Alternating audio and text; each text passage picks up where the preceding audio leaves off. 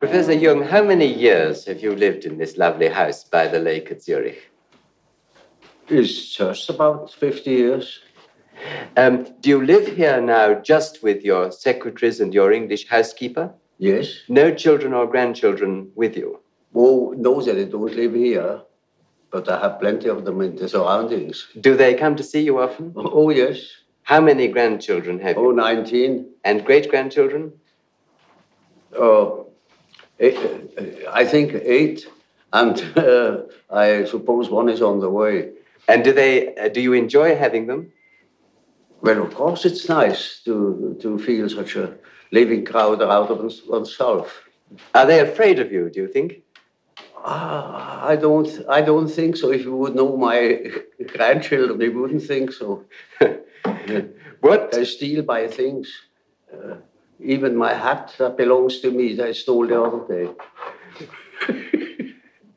Now, can I take you back to your own childhood? Do you remember the occasion when you first felt consciousness of your own individual self? That was in my 11th year. There I suddenly, on my way to school, I stepped out of a mist. It was just as if I had been in a mist, walking in a mist, and I stepped out of it, and I knew I am. I am what I am. And then I thought, but what have I been before? And then I found that I had been in a mist, not knowing to differentiate myself from things. I was just one thing among many things. Now, was that associated with any particular episode in your life, or was it just a normal function of adolescence? Well, that's difficult to say. As far as I can remember, nothing had happened before that would explain this sudden coming to consciousness. You hadn't, for instance, been quarreling with your parents or anything? No. What memories have you of your parents? Were they strict and old-fashioned in the way they brought you up? Oh, well, they belonged to the later parts of the Middle Ages. And my father was a parson in the country, and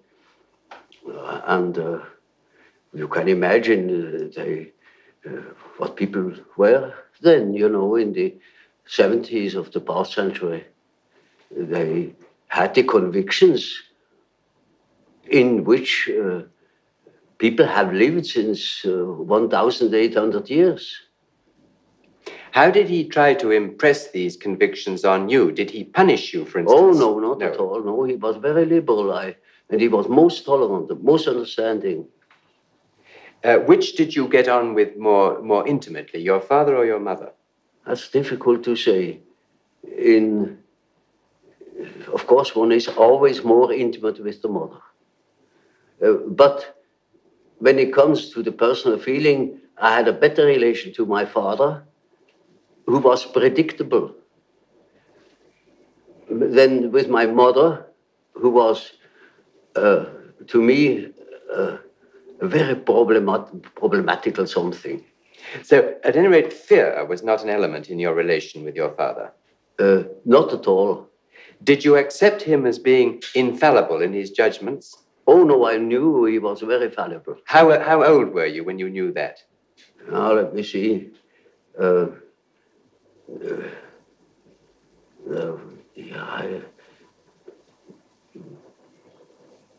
Perhaps 11 or 12 years old. It was hanging together with the fact that I knew I was. And from then on, I saw that my father is different. Yes. So the moment of self-revelation was closely connected with realizing the fallibility of your parents. Yes, one could say so. Now, what about... But I realized that I had fear of my mother, but not during the day. There she was quite known to me and predictable, but in the night, I had fear of my mother. And can you remember why? Can you remember what that fear... I have not the slightest idea why. No. What about your school days now? Were you happy at school as a schoolboy? In the beginning, I was very happy to have companions, you know, because before I had been very lonely. We lived in the country, and I had no brother and no sister. My sister was born very much later, when I was 9 years old. And so I was used to be alone, but I missed it. I missed company. And in school, it was wonderful to have company. But soon, you know, in a country school, naturally, I was far ahead. And then I began to be bored. What sort of religious upbringing did your father give you? Oh, we were Swiss Reformed. And did he make you attend church regularly? Oh, well, that was quite natural. Yes. Everybody went to church on Sunday. And did you believe in God? Oh, yes. Do you now believe in God? Now? Difficult to answer. I know. I don't need to believe. I know. Well, now, turning to the next staging point in your life, what made you decide to become a doctor? That was in the first place a merely opportunistic choice. Originally, I wanted to be an archaeologist, Assyriology, Egyptology, or something of the sort. I hadn't the money. The study was too expensive. So my second love then belonged to nature, particularly zoology. And when I began my studies, I inscribed in the so-called philosophical faculty 2, that means natural sciences. But then I soon saw that the career that was before me would make a schoolmaster of me. I never thought I had any chance to get any further because we had no money at all. And then I saw that didn't suit my expectations. You know, I didn't want to become a schoolmaster.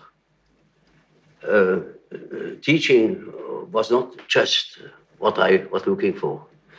And so I remember that my grandfather has been a doctor, and I knew that when I was studying medicine, I had a chance to study natural science and to become a doctor. And a doctor can develop. You see, he can have a practice. He can he can choose his scientific interests more or less. At all events, I would have more chance than being a schoolmaster. Also, the idea of doing something useful with human beings appealed to me. And did you, when you decided to become a doctor, have difficulty in getting the training at school and in passing the exams? I particularly had a difficulty with certain teachers that didn't believe that I could write a decent thesis. I remember one case where the teacher had the habit to discuss the papers written by the pupils. And he took the best first. And he went through the whole number of the pupils, and I didn't appear. And I was badly troubled over it. And I thought, well, it is impossible that my thesis can be that bad. And when he had finished, he said, there is still one paper left over, and that is the one by Jung. That would be by far the best paper if it hadn't been copied.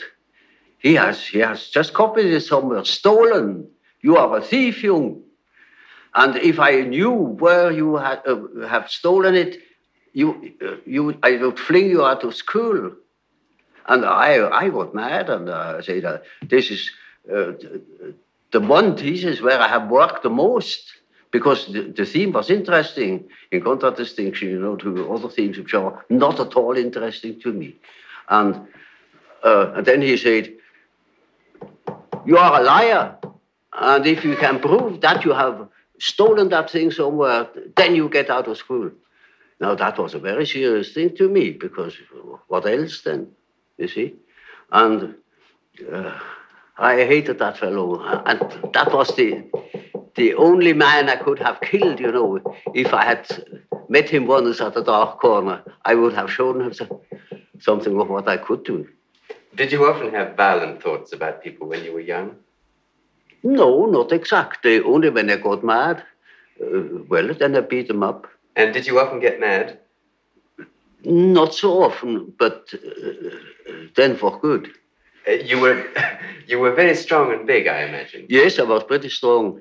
And you know, reared in the country with those peasant boys, it was a rough kind of life. And I would have been capable of violence, I know. I was a bit afraid of it. So I rather tried to avoid critical situations because I didn't trust myself. Once I was attacked by about 7 boys, and I got mad. And I took one and just swung him round with his legs, you know, and beat down 4 of them. And then they were satisfied.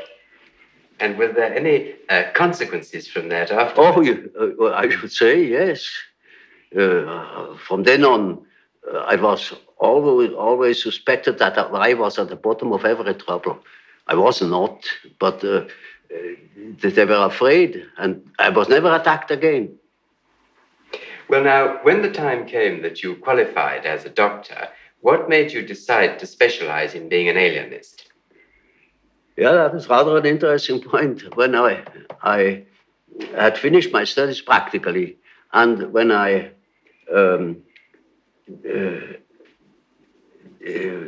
didn't know what I really wanted to do, I had a big chance to follow one of my professors. He was called to a new position in Munich, and he wanted me as his assistant.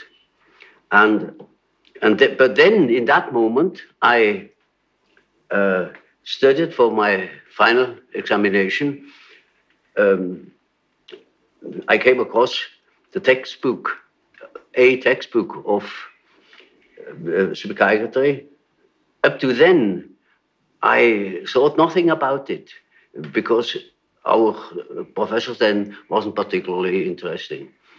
And I only read the introduction to that book, where certain things were said about psychosis as a maladjustment of personality.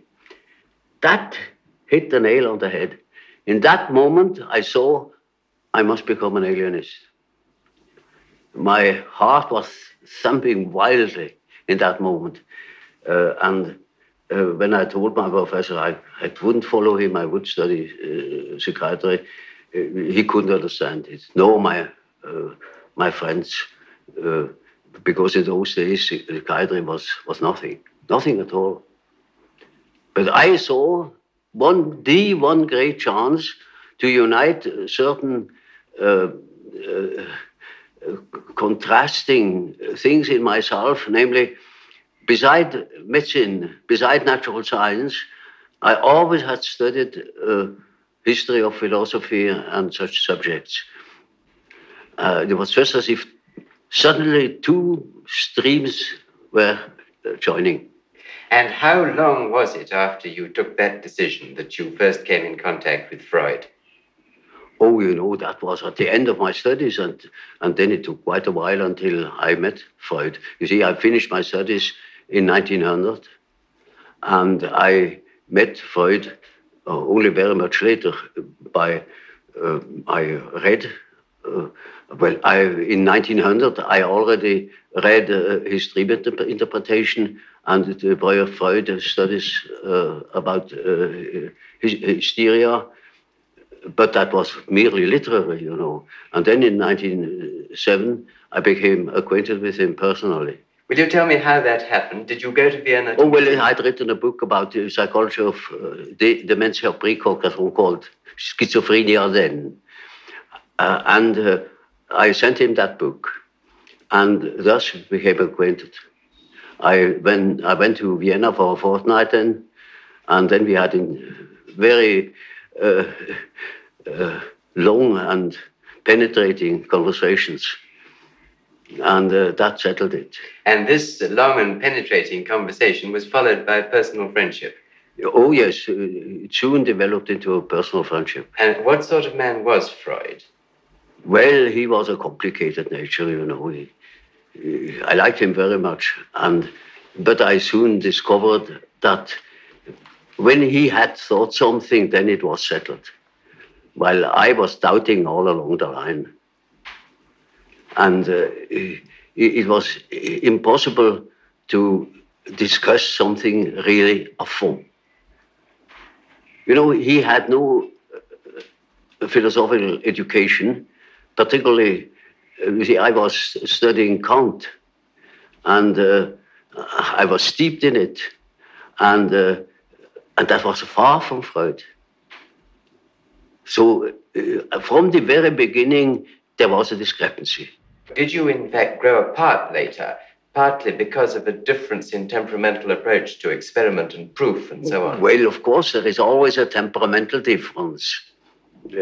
And his approach was naturally different from mine because his personality was different from mine. That led me into my later investigation of psychological types. There are definite attitudes. Some people are doing it in this way, and other people are doing it in another typical way. And there were such differences between myself and Freud, too. Do you consider that Freud's standard of proof and experimentation was less high than your own?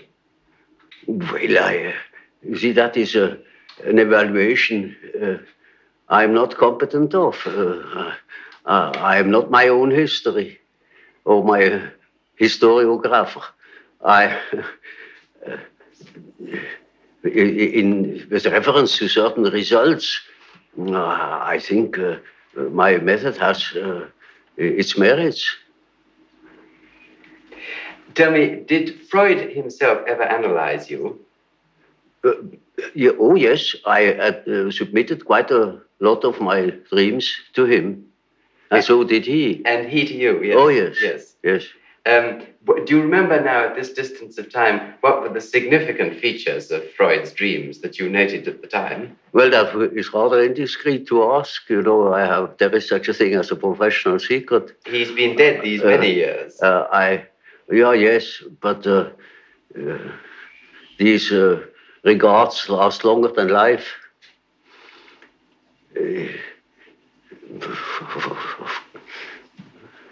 I prefer not to talk about it. Well, may I ask you something else then, which perhaps is also indiscreet? Is it true that you have a very large number of letters which you exchanged with Freud, which are still unpublished? Yes. When are they going to be published?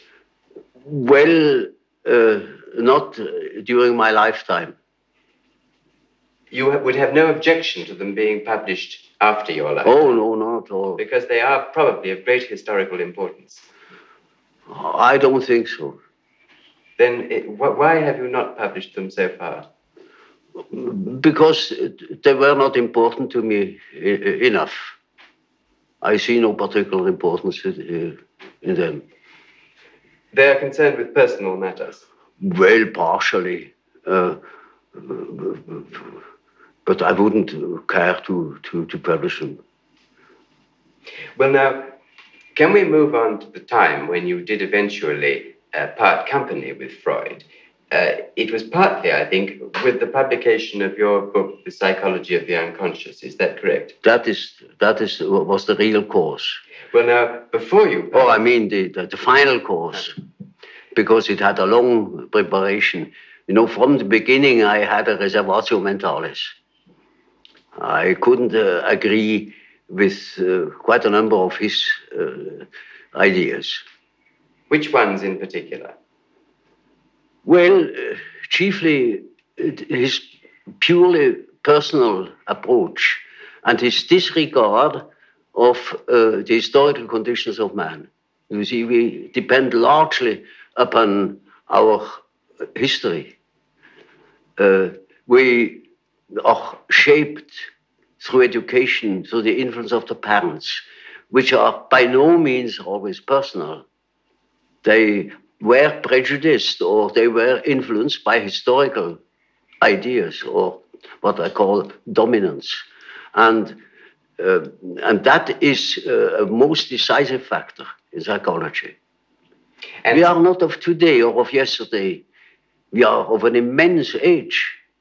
Was it not partly your observation, your clinical observation of psychotic cases, which led you to differ from Freud on this?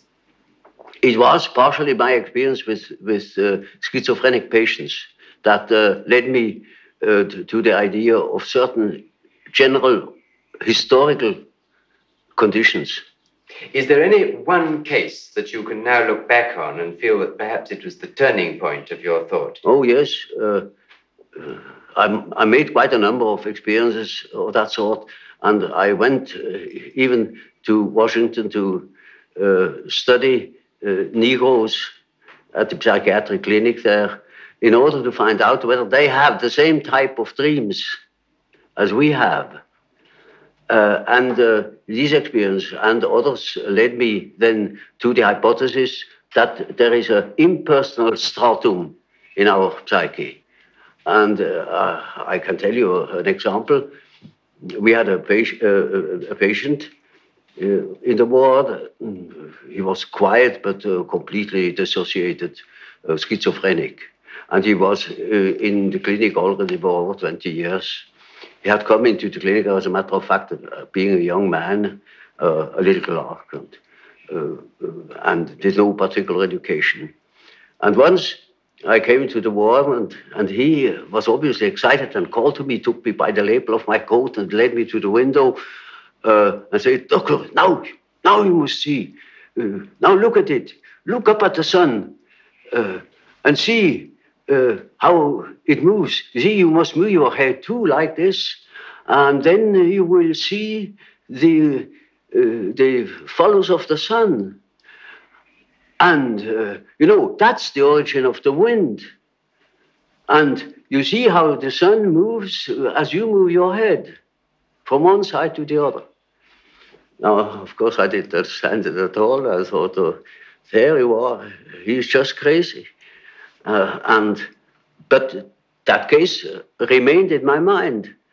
And 4 years later, I came across a paper written by the German historian Dietrich, who had dealt with the so-called Mithras liturgy, a part of the great Parisian social papyrus. And there he produced a part of the so-called Mithras liturgy. Namely, it is said there, after the second prayer, thou wilt see how the disk of the sun unfolds. And you will see hanging down from it the tube, the origin of the wind. And when you move thy face to the regions of the east, it will move there. And if you move your face to the region of the west, it will follow you. And instantly, I knew, now this is it. This is the vision of my patient. But how could you be sure that your patient wasn't unconsciously recalling something that somebody had told him? Oh, no, quite out of question, because that thing was not known. It was in a magic papyrus in Paris, and it wasn't even published. It was only published 4 years later after I had observed it with my patient. And this you felt proved that there was an unconscious, which was something more than personal. Oh, well, that was not a proof to me, but it was a hint. And I took the hint. Yes. Now, tell me, how did you first decide to start your work on the psychological types? Was that also as a result of some particular clinical experience? Less so. It was a very personal reason. Namely, to do justice to the psychology of Freud, also to that of Adler. and to find my own bearings. That helped me to understand why Freud developed such a theory, or why Adler developed his theory, his power principle. Have you concluded what psychological type you are yourself? Naturally, I have devoted a great deal of attention to that painful question, you know. And reached a conclusion? Well, you see, the type is nothing static. It changes in the course of life. But I most certainly was characterized by thinking. I always thought, from early childhood on. And I had a great deal of intuition, too. And I had a definite difficulty with feeling. And my relation to reality was not particularly brilliant. I was often at variance with the reality of things. Now that gives you all the necessary data for the diagnosis. During the 1930s, when you were working a lot with German patients, you did, I believe, forecast that a Second World War was very likely. Well, now, looking at the world today, do you feel that a Third World War is likely? I have no definite indications in that respect.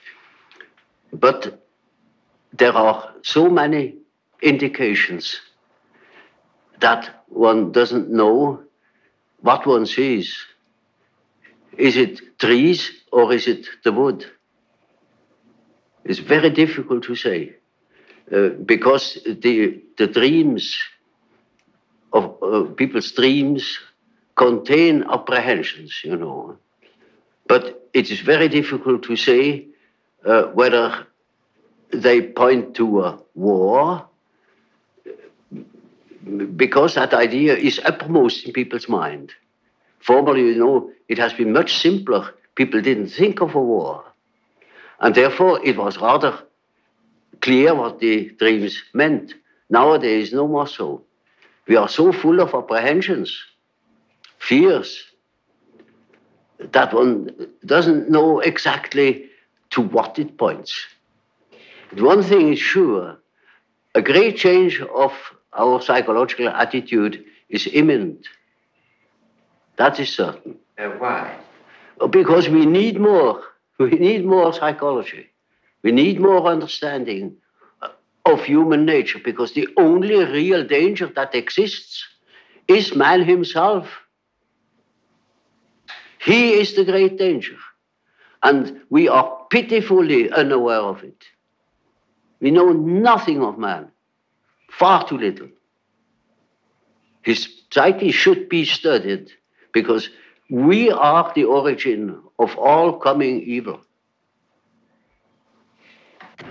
Well, does man, do you think, need to have the concept of sin and evil to live with? Is this part of our nature? Well, obviously. And of a redeemer? That is an inevitable consequence. This is not a concept which will disappear as we become more rational. It's something which Well, I don't believe that man ever will deviate from the original pattern of his being. There will always be such ideas. For instance, if you do not directly believe in a personal redeemer, as it was the case with Hitler, or the hero worship in Russia, then it is an idea. It is a symbolic idea. You have written at one time and another some sentences which have surprised me a little about death. Now, in particular, I remember you said that death is psychologically just as important as birth. And like it, it's an integral part of life. But surely it can't be like birth if it's an end, can it? Yes, if it's an end. And there we are not quite certain about this end. Because, you know, there are these peculiar faculties of the psyche that it isn't entirely confined to space and time. You can have dreams or visions of the future. You can see round corners and such things. Only ignorance deny these facts. It's quite evident that they do exist and have existed always. Now, these facts show that the psyche, in part at least, is not dependent upon these confinements. And then what? When the psyche is not under that obligation to live in time and space alone, and obviously it doesn't, then to that extent, the psyche is not submitted to those laws. And that means a practical continuation of life, of a sort of psychical existence beyond time and space. Do you yourself believe that death is probably the end, or do you believe that... Well, I can't say. You see, the word belief is a difficult thing for me. I don't believe. I must have a reason for a certain hypothesis. Either I know a thing, and when I know it, I don't need to believe it. If I don't allow myself, for instance, to believe a thing just for the sake of believing it. I can't believe it. But when there are sufficient reasons for a certain hypothesis, I shall accept these reasons, naturally, and should say, we have to reckon with the possibility of so-and-so, you know. Well, now, you've told us that we should regard death as being a goal, yes, and that to shrink away from it is to evade life and make life purposeless. Yes. What advice would you give to people in their later life to enable them to do this, when most of them must, in fact, believe that death is the end of everything? Well, you see, I have treated many old people, and it's quite interesting to watch what the unconscious is doing with the fact that it is apparently threatened with a complete end. It disregards it. Life behaves as if it were going on. And so I think it is better for old people to live on, to look forward to the next day, as if he had to spend centuries. And then he lives properly. But when he is afraid, when he doesn't look forward, he looks back, he petrifies, he gets stiff and he dies before his time. But when he is living on, looking forward to the great adventure that is ahead, then he lives.